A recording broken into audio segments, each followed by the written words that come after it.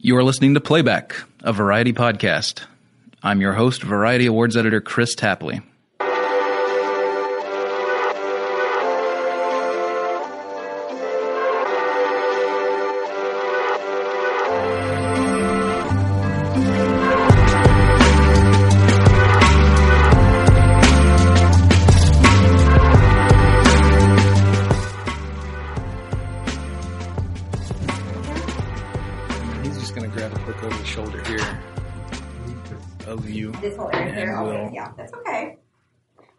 Man, it's good to see y'all, bro. You too, man. Real. I love podcasts, man. You don't have a camera in your face. You can just chill, talk. I like listening to them. Oh, yeah. I'm going to bring this back because we just need a clean surface for the photos. For this quick over the shoulder, he's going to do bring it right back. Right. Sorry, I'm ruining your full shot. No, you're good. What do you listen to? Oh man, when I How do you have time? That's I my don't. question. I don't. Like when I'm filming, I don't listen to them. You know, but if I have a commute, is when I would, is when I'll be able to, and like if I'm commuting when I'm in post, like I can't listen to them while I'm commuting in production, but if I'm in prep or post, I could. So like the last time I was really listening to them tough was like 2015 when I was making Creed. Like we were finishing doing sound on that in the Bay Area, like when I was at Skywalker Ranch, and it's Skywalker Ranch like a 45-minute commute from my house. You know what I'm saying? So like I would be able to listen to like close to an episode on the drive, and then come back and listen to I knocked down Serial, and Man, I don't have time. I wish I did. Do you have a commute? I do, but like Music. Yeah. Music wins, but I got to get in my early 90s music on the way to work. Nice. That's it. That is it. 90s Really? online, lithium, backspin, that's all day long. Mary J. Blige, yeah. living in that I'm terrified of that, man. Like it feels so good. It's like a comfortable blanket. But I always remember being young and like meeting dudes. I would have like uncles that was like stuck in a decade. Like they only listen to music from a certain decade. They only wore clothes from a certain decade. You know what I'm saying? And I'd be like, man, what's wrong with these dudes? Man, they be like, man, they don't make real music anymore, man. Nothing like this. And I'm like, so I'm terrified of like becoming that person. So like I try to at least like challenge myself to at least. Just big light on or off. That should be fine. These aren't automatics, right? No. Okay, then we're fine with this right here. Yeah, They bro. are just Cool. Sometimes these will cut off. Yeah. Thanks, Dan. Yeah. Yeah, man, I'm unapologetic. I'm early 90s guy. Listening to my PM Dawn and my PM all Dawn, day bro. long, man. PM Set adrift Dawn. on memory bliss. That's crazy. It feels good. Like I remember me and Zizzy was riding in a car like not too long ago. It was like we just happened to be listening to the radio in a rental car, and it was like song after song came on. We were like, man, this is great. Like we singing along to everything. Yeah. We like, oh, this is perfect. And then we realized, wait, is this an old school station? and then sure enough, and we was like, oh my god, like we at that point where Get that flashback. yeah. Well, we're recording. We've got Ryan Coogler here, the director and writer of Black Panther, which you've probably heard plenty about at this stage. If you haven't, you're living under a rock. Thanks for coming on the show, man. Oh, thanks for having Really me, happy Chris. to have you here.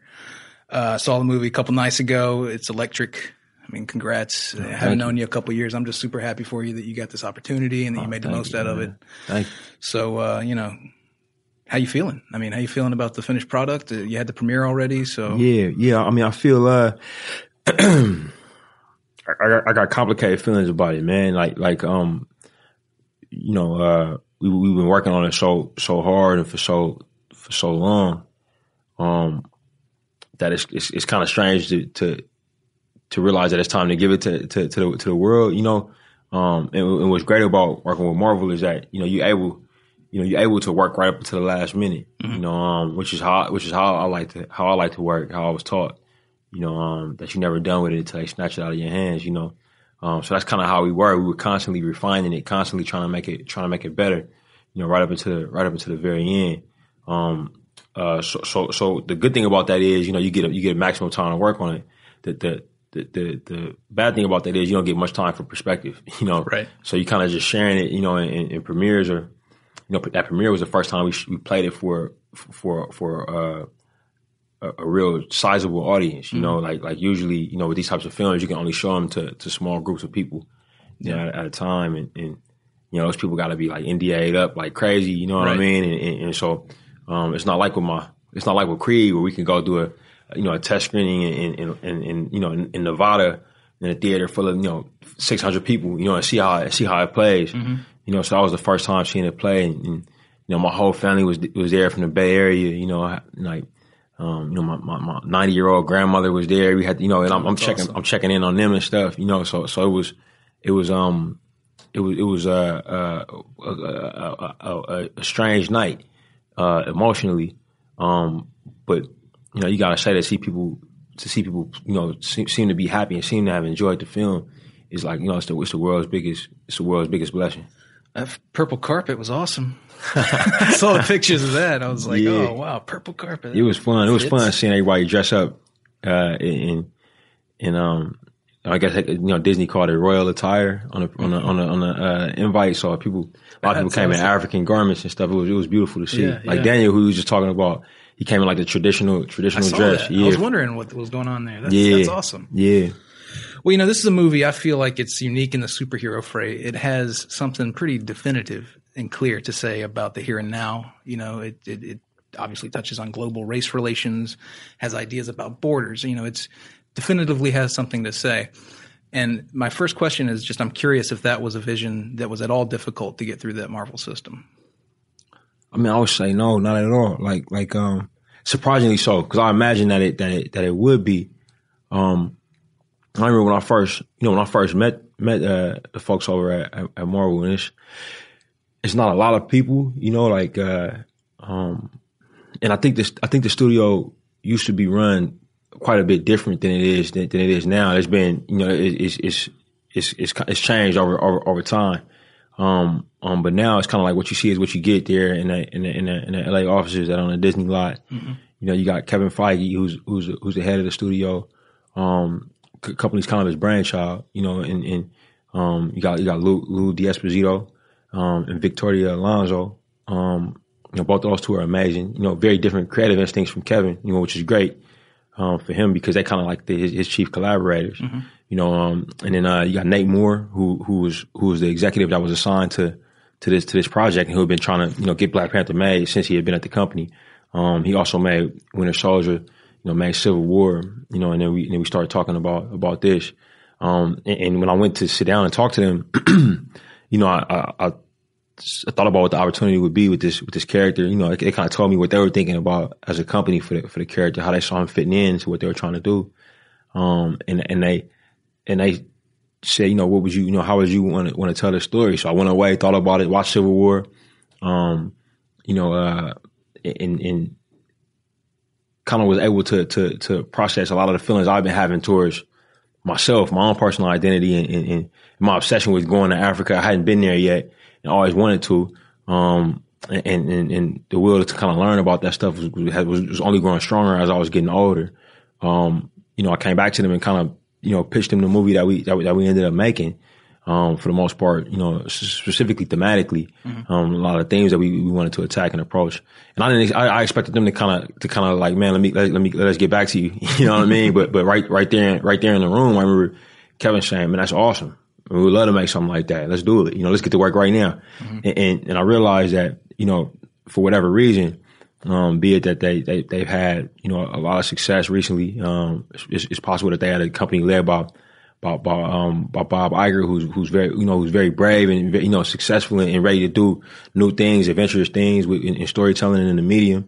But they were game for it, and I was really surprised to see that. And as we went through the process, they were constantly pushing me to make it more personal. You know what I mean? Make it more relevant. which is great. I mean, when we were talking about the last time we spoke about Creed, and that movie was full of you. I mean, it had so much of your personal life in it. So it's great that you can do that in something on this scale. You know, I mean, that's only going to ground it, right? And it's also great that they're consistently lately able to have these filmmakers come in with these definitive visions. I had Taika on the show last fall talking about Thor, and, you know, that was clearly a Taika movie, almost so more than a Marvel movie, right? So it's great that they're able to have these filmmakers come in with their own personal stamp. So do you feel the sense of, you know, history that exists with this project for you, or are you kind of too close to it to feel those vibrations right now? I think for me, I'm a comic book fan. I'm a movie fan, as we talk about, you know what I mean? And I'm a comic book movie fan. And, you know, there's been a lot of movies that I've seen, some movies that I love that had, you know, black superheroes, you know, in the films, title characters. I mean, I think of like how much I love Blade 1 and Guillermo's take on Blade 2, and Wesley Snipes' performance in those movies. And you know, I think about Hancock. You know, I think about even you know, taking it back with, you know, with Meteor Man, you know, Steel. You know what I mean? These types of films. And the truth is that, you know, this. It's felt niche before, you know. This is going to hit a bigger. Yeah. I mean, this is going to have a bigger scale than all. This has a bigger scale, you know, a larger, you know, financial commitment from the studio. Than those movies. But the truth is, like, you know, this film is something different because it's about the continent of Africa. You know, and not just the title character is African, but, you know, pretty much everybody around the title character is African. You know, we were given incredible opportunities to fill up the screen with African people of African descent. You know, which for me was really cool, because if you look at those Blade movies, you know Wesley tends to be like the only black guy. Like, you know, I remember Blade 1, his mom was in it. You know what I mean? But you know, it's a black guy, you know, kind of surrounded by a world that isn't necessarily that. You know, which is great stories about that as well. But for me, this opportunity was unique, because it was like, oh wait, man, we get to make something that I truly haven't seen before. You know, we kind of in uncharted waters in terms of the scale that we playing with, and the fact that we're dealing with the continent of Africa. You know, and also exploring with it. You know, for me, the big question for me, the big theme. I mean, we talk about questions like. I'm a naturally curious person. The reason I make art is because I'm curious. If I can find a way to feed my curiosity, that's the best way for me to motivate myself through completion of a project. And for me, the big question starting off in this was, you know, what does it mean to be African? You know, what does that concept mean? Because it's one that I couldn't answer that myself. You know, and as an African American, our history with the continent is very fraught. You know, we're not generally able to tie our lineage back, as a result of a very specific traumatic experience that happened to us. You know, so how we learn about the continent is skewed, you know, through that lens, through that relationship, and how we learn about ourselves is skewed. You know, and it was always a gap in me, you know, in my own identity, surrounded by that question. It's a question that I had, you know, before I was motivated to make my first two films, actually. So in many ways, this is my most personal film. But it is that idea of, you know, what it truly means to be African, what it truly means to be a person of African descent in this world, that kind of motivated all of the research, everything that we put into this movie. Did you come up with a personal answer? I mean, still finding it? I'm still finding it, but I think the biggest thing was, for me, you know, I hadn't taken a trip to Africa yet. You know, I was when they called me, I was finishing up Creed. You know, we met.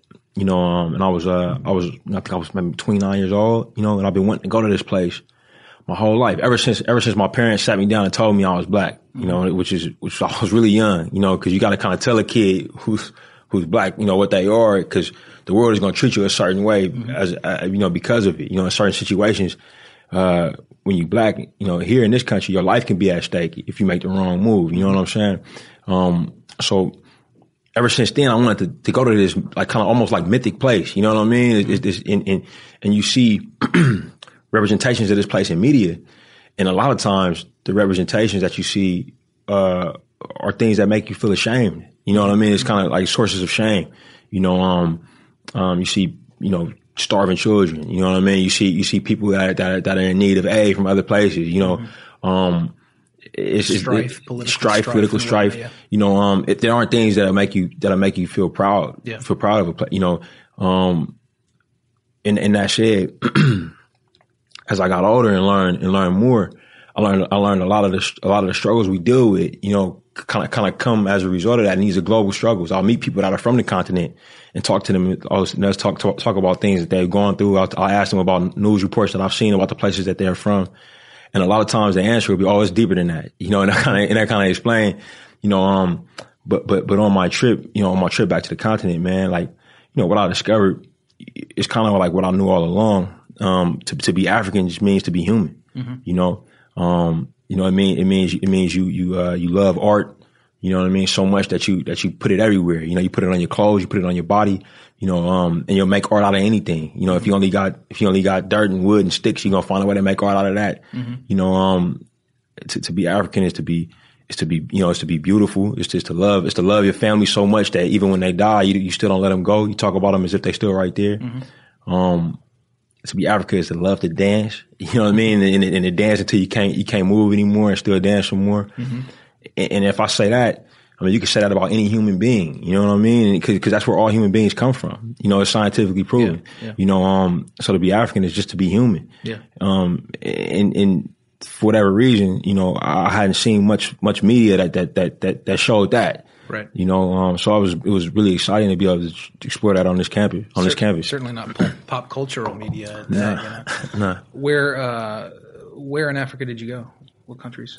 I went to South Africa first, and that was for a couple reasons. When I watched the film Civil War, which hadn't come out yet, I saw that Chadwick and the actor Dr. John Connie, who played his father in that film, were speaking in a language that I had never heard before.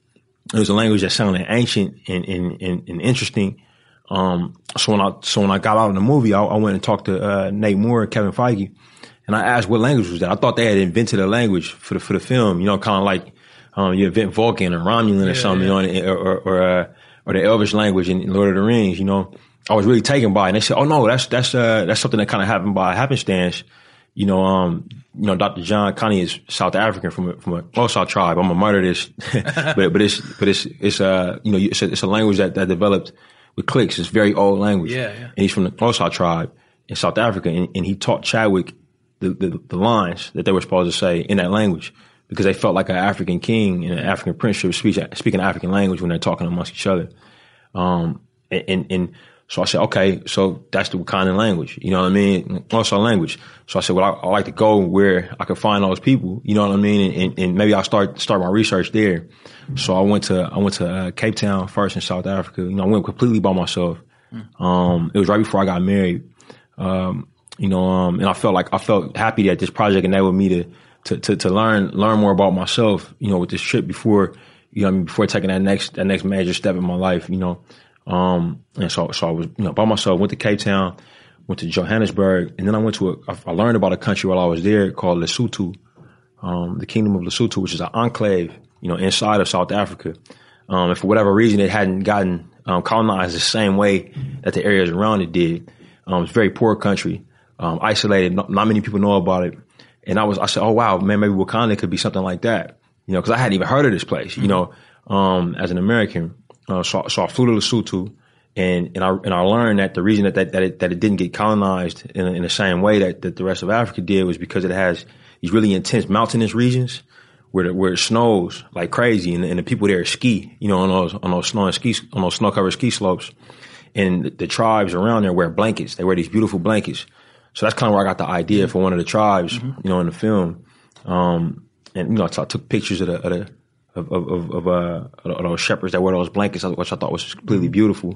And it's a kingdom, you know what I mean? It's like the kingdom of Lesotho is called the Mountain Kingdom, but it's very, very poor. It's kind of like cut off from the same trade relations that South Africa has, as a result of them, not being colonized in the same way. But that trip was eye opening. And then from there, I went to Kenya, where I hung out with Lupita's family. You know, Lupita's family kind of took care of me in Nairobi, took me around, took me to go spend time with the Maasai tribesmen in Maasai land. And it was, you know, Lupita wasn't there. She was here in the States working. But her family was incredible. I met with professors, you know, kind of talked to them about what I was doing. Went to go listen to music, concerts, you know, spent time with random families and went to rituals that they had. You know, while I was there, I kind of learned that a lot of the things that are done on the continent that they call rituals that they've been doing for thousands and thousands of years, we do as African Americans in the States. And we don't really know why we do it. You know what I mean? Like we just do it. We just call it hanging out, or we'll call it, you know, a party, or we call it this and that. But it's literally like the same exact things. So the trip kind of taught me that, oh yeah, we still do. You know, we still connected to the continent. You know, even if we don't know it, like, you know, those things, those rituals, those things that we do are still in us. So it was really moving. You know, I felt like whole from that trip. That's awesome. All of that comes through in the movie too. It's so saturated with, you know, obviously what you learned. Right on. Well, I'm curious too, just like what kind of input do you have on a movie like that is this massive when it comes to the visual identity of the movie and the marketing? Because that is such a huge element of the identity of a movie like this. And given that it's such a personal movie, I would think maybe you'd like to have a hand in that, but I don't know. You tell me, like, what kind of ideas did you have for that? Were you able to provide for that? I mean, yeah. I mean, yeah, yes and no. Like, I mean, obviously the visual identity of the movie, you know, have a big influence on, you know, because we're making the movie, you know, and the Dizzy's marketing department, you know, headed up by Ricky Strauss and Asad Ayez, you know, they're brilliant, you know, and they have an amazing way of capturing the essence of the films that they're working on, but at the same time using their own knowledge of what it takes to put butts in seats, you know, and what it takes to get people excited and to pull from like a 4-quadrant, you know, marketplace. So it's kind of like a blend of those two things, but you know, they were incredibly collaborative. You know, they watched cuts of the film early on before they cut the trailers. They talked to us, you know, the filmmakers, meaning us, and, you know, a lot of times with me and Nate and Kevin, you know, we would see cuts of trailers and had a chance to give, you know, feedback, get to kind of have a say in music sometimes, you know, and they were extremely helpful in terms of, assisting us with getting the Kendrick deal done, you know, and supportive, you know, in terms of that. Talk about Kendrick. What was, you know, bringing him onto this project in this way? What was that about? I mean, it was a blessing, man. Like, if for me, you know, I work with an incredible composer, Ludwig Göransson, who film school buddy. Yeah, who's a great composer and a music producer as well. And he and I have a crazy love of music. You know what I mean? We would listen to music together before we started to make films together. And one thing that he's talented at is he's talented at, you know, constructing a authentic orchestral score, but he also produces, you know, hip hop music and pop music. So you know, one thing that was a dream of ours always was to make a film, but to also have a soundtrack that played along with the film. You know, where we use a couple of songs from the soundtrack in the movie, but it's another piece that people can experience the film through, that maybe diverts from it a little bit, but still has the same story, the same soul there. And I've been a fan of Kendrick Lamar since his mixtape days. Mm-hmm. You know, since I was in film school and he was dropping mixtapes, and I've been kind of hunting him down, you know, and always enjoying listening to his music and finding it motivational and thematic. And eventually, I think like maybe 2 or 3 years back, I got to meet Anthony Tiffith, who runs TDE. It's kind of named after him. His nickname is Top Dog. And I met him through Charles King, who was my agent then, but now he runs Macro Studios. He put Top and I in touch. We would talk, you know, stay in touch and look for something for Kendrick and I to work on together. And then about 2 years ago, like right after I finished Creed and it was released, I was able to sit down with Top and Kendrick and Dave Free over at TDE. We just spoke about some things that he was working on, let them know what I was working on, and I'll be taking this project. And then I love to work with him on this one if the opportunity came. I think he was working on Damn at the time. And then he finished that up and it timed up, you know, it worked out. You know, I reached out to him again. And Top said, man, let's sit down and meet. And those guys came to Marvel Studios. We showed them some footage, and next thing we knew, Kendrick was in. And then he came by a little later and watched most of the movie. And we talked about, he talked about what he thought of it, and then he talked about artists, that he would like to work with, artists that I was interested in seeing how they can contribute. And then he went away and just went to work, and made some really beautiful stuff. Mm-hmm. Some stuff that's in the movie. His producer Soundwave worked with Lil Vig on something really cool that's in the movie as well. And Lil Vig was just kind of a mastermind at weaving in and weaving out of Score and Kendrick and Soundwave and those guys' stuff.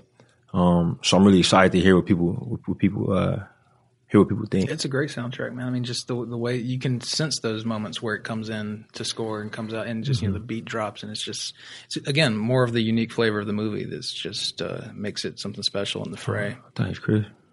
Ruth Carter, man, I want to talk about Ruth Carter. I mean, all the design elements of the movie are on point. Actually, an old film school friend of mine was one of your art directors in Atlanta. Oh wow, Alex McCarroll. But oh wow. The Ruth Carter is a legend, and she is the obvious choice to work on this movie. So, I just want to talk about working with her. And yeah, Ruth's amazing, man. Like, she really is. She she costume design a lot of Spice movies. Worked with Spielberg before. But I mean, I remember seeing Malcolm X when I was a baby. You know what I mean? Just being blown away by how real it felt and how special it felt and epic it felt. You talk about superhero movies, man. Like, Spike Lee's Malcolm X, that was a superhero movie in my book. And just by the scale and the weight, you know what I mean, that it was given in the lens that it was shown through, the context. I think that Ruth, I mean, she's amazing, man. You look at what she's done with Ava, with Selma, she's so versatile, this film was it was a no-brainer when I found out she was interested, and working with her was terrific. I mean, and it's interesting, like she's so collaborative, because at Marvel, they have a department called visual development, where they kind of workshop all of the hero uniforms, it's headed up by a guy named Ryan Meinerding, who's a comic book lover and an artist who develops these things. And Ruth, was able to look at the stuff that Ryan was doing, for the Panther suit, you know what I mean, for the Dora costumes and things of that nature, and merge it and meld it and construct it, and up the value of it, and also put it in with all the amazing costumes that you see on the characters throughout the film, and personally making the traditional costumes and the costumes when the characters are undercover, and still finding a way to make sure they feel Wakandan still, you know what I mean? But it's realistic that people don't pick them out. Man, that green dress that Lupita wears in that one scene. That's all Ruth. Yeah, that's all Ruth, man. Yeah, and for us, we had working with another incredible designer, Hannah Beekler, who's our production designer, who did Fruitvale Creed, and Hannah did Moonlight. She did Beyonce's Lemonade. We come up with a color story, because for us, so many characters in this film, and every film we worked on, we tried to make a color story, so for this, with so many characters in this film, you'll see characters generally they only wear a specific color, in every scene at the end, no matter what they're wearing, we kind of letting color story, drive it, and we assign, specific, ideas and concepts to each color, so Ruth was able to take that. What are some examples on that? Well, for example, if you look at the color purple, the color purple in the film represents royalty and spirituality. So you'll see that the heart-shaped herb, and everything related to the heart-shaped herb is purple in the film. And Forrest, who's kind of plays the spiritual leader of Wakanda, is constantly in some form or shape of purple. T'Challa is the Black Panther. But he's also, a spiritual guy, traditional guy, and a royal guy. So you'll often see his blacks accented with purple.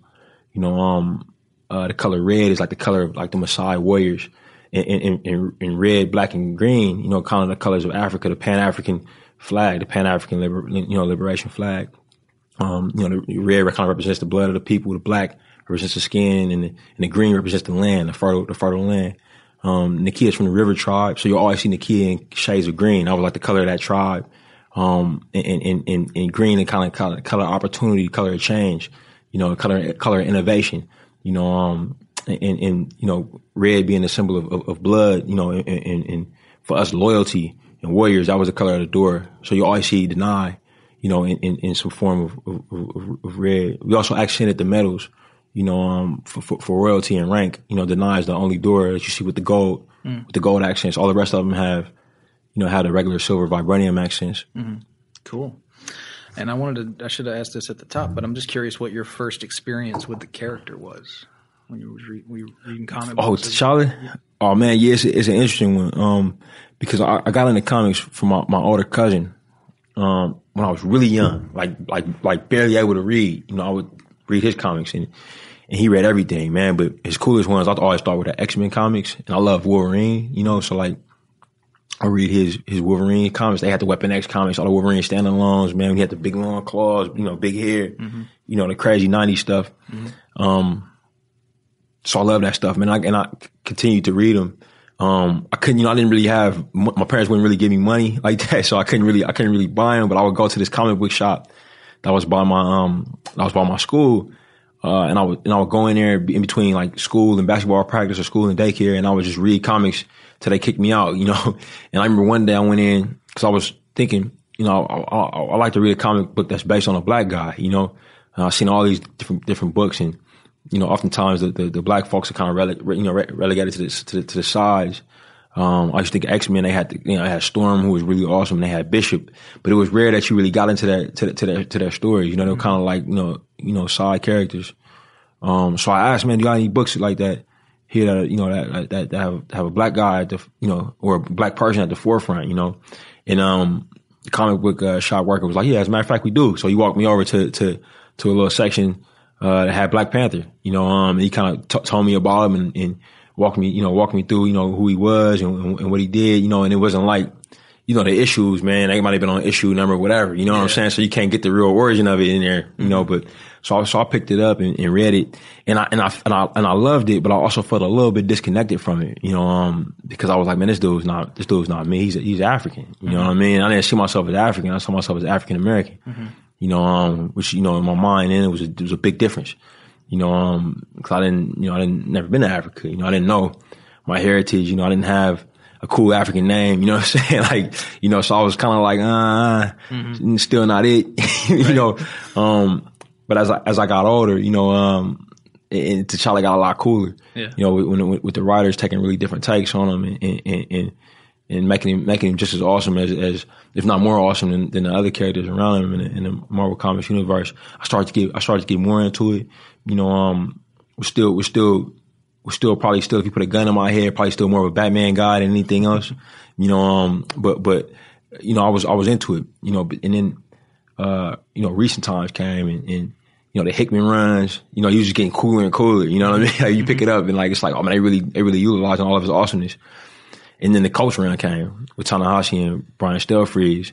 And that was just like the pinnacle of how cool Black Panther could be. Like all of the like side thoughts I would have about him seem to start to go away.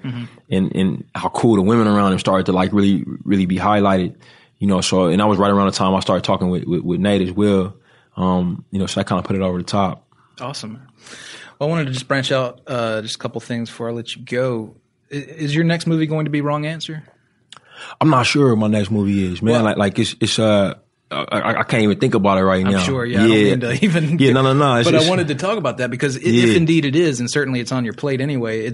I appreciate the fact that you're willing to scale back. Yeah. After doing something this massive, and this is a fascinating true story. It's about these teachers who faked students' test scores, but in order to keep the schools funded, I mean, it's a complex story. It's not as simple as just cheating test scores. Oh no, it's an incredible story, man. Like it's an incredible story. It's an incredible project. It's based on an amazing article by a writer named Rachel Aviv. In the New Yorker. Yeah, in the New Yorker. And it's about an amazing guy, named Damani Lewis, who's actually from Oakland, who was out there, teaching after going to Clark Atlanta University. and it's a story about it's a story about a person who finds their calling, which is educating kids, but it's in a system that is so broken, you know, that they for whatever reason only see one way to do their job, you know, which is to do something, you know, illegal. It's a heartbreaking story, but incredibly interesting and incredibly awe-inspiring.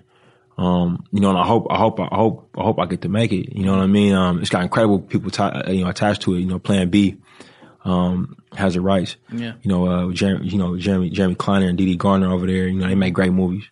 You know, we're hoping to make it with Michael B. Jordan, Ta-Nehisi Coates, who we were just talking about. You know, we're hoping to write it. But I'm not sure what's going on next. You know, all of those folks are really busy people, man. And I'm frankly focused on getting Black Panther onto the world right now. Yeah, definitely. Well, you mentioned Michael there. Michael, hopefully you'll make that with him, and he's obviously got a sweet role in Black Panther. Did you like him? Oh man, he's awesome. That's good. But I just want to talk about that ongoing collaboration. What is it about it that works so well? I mean, number one is Mike's really talented. Yeah. You know, it's like a coach who coaches LeBron James or Steph Curry your first time out. You know, you don't want to trade him. You know what I'm saying? Yeah, you keep him around. For this project, for Black Panther specifically, the thing that was so exciting about working with Mike on that for this was because, you know, you say you're a 90s guy, man. You know, like I'm you know, we the same age roughly, I think, right?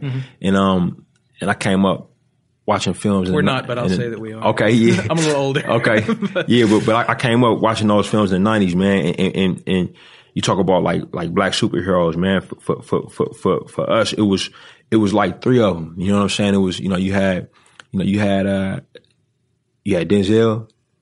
you know, you had Will Smith, and you had Wesley. You know, and these are guys who would make these massive movies, and they would just be these amazing heroes, and you could tell they had acting chops, you know, and physicality. You know what I mean? And I was the guy who was always waiting for, you know, the Will Smith Denzel movie. You know what I mean? Where Will Smith and Denzel either went head to head, or when Will Smith and Denzel like teamed up on some buddy cop shit. You know what I'm saying? And just went on and did their thing.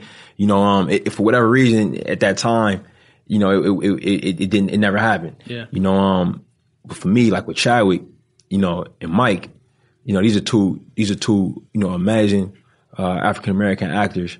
You know, were smart with chops, and they just charisma machines, but totally different types of charisma. You know, to see them go head to head in a movie, you know, where they go head to head in terms of performance, you know, head to head in terms of physicality. You know what I mean? I just get excited just thinking about it, man. It's like, yo, it's almost like we're running the clock back, and we giving folks the Will Smith Denzel movie, you know, that you couldn't get. Sterling in there too, by the way. I mean, yeah, man. We were blessed with a really amazing cast, and just speaking on the women, man. Like I'll be an idiot to jump off this podcast and not talk about the incredible women that we had to fill out the cast and what they did, man, to be able to have scenes with Lupita and Denai in it, you know, and it's just them. I feel like the luckiest actor in the world, and to be able to introduce Letitia to the world on a scale like this, you know, I assure you, I felt incredibly fortunate to be able to work with Angela Bassett as well. Her hair is so awesome. Yeah, it is. Yeah, no, I felt fortunate. Yeah. And then just last thing, you know, Creed 2, was that ever something that was possible for you to direct? I think a lot of people are disappointed that you won't be at the helm. Yeah, there, I mean, of course it was possible, man. You know, that movie Creed was about me and my dad. Yeah, for me, you know, Creed, you know, so it's a movie that. It's a movie I find difficult to watch, man. It's difficult for me to even think about it. You know, I got so many emotional ties to it. Not to mention, you know, how much I care about the people involved, man. Like I care deeply for Mike, obviously, deeply for Tessa, and I grew incredibly close with Sly through making that, man. These are people I want to see do well and win. You know, at all costs. You know what I'm saying? And you know, there's timing, you know, in that film, you know, for whatever reason, you know, it had to go when it's going. And I think it's a blessing that it's going, man. And I think that it's amazing that they found an incredible filmmaker in Stephen Cable Jr., who's a guy that I actually went to film school with, who I have a lot of love and respect for, and I can't wait to see what he does with it. See what he does. Yeah, can't wait. Hand it off. Yeah. Well, the movie's called Black Panther. It comes out February 16th. Daniel reminded me February 12th in the UK. So any of our UK listeners get an early look at it. Check it out. It's awesome. And Ryan, man, I really appreciate you coming on the show. Thank you, Chris. Always a pleasure, bro. You too. I have seen gods fly. I've seen men build weapons that I couldn't even imagine. I've seen aliens drop from the sky. Yeah. But I have never seen anything like this. How much more are you hiding? Hold up. Let's go.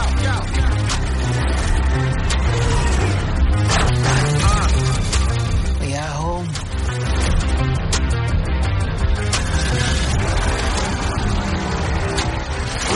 My son, it is your time. Show me my respect and bow down. You get to decide what kind of king you are going to be. Don't freeze. I never freeze.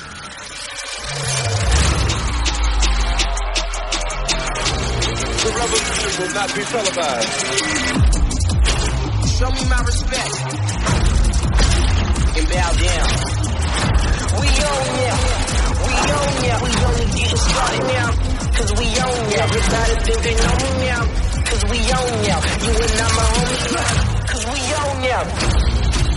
I waited my entire life for this. The world's gonna start over. I'ma burn it all. What happens now determines what happens to the rest of the world.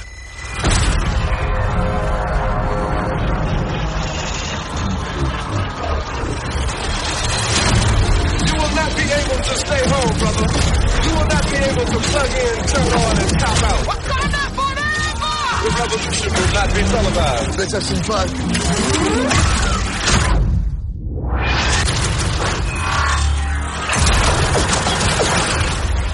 The revolution will be live.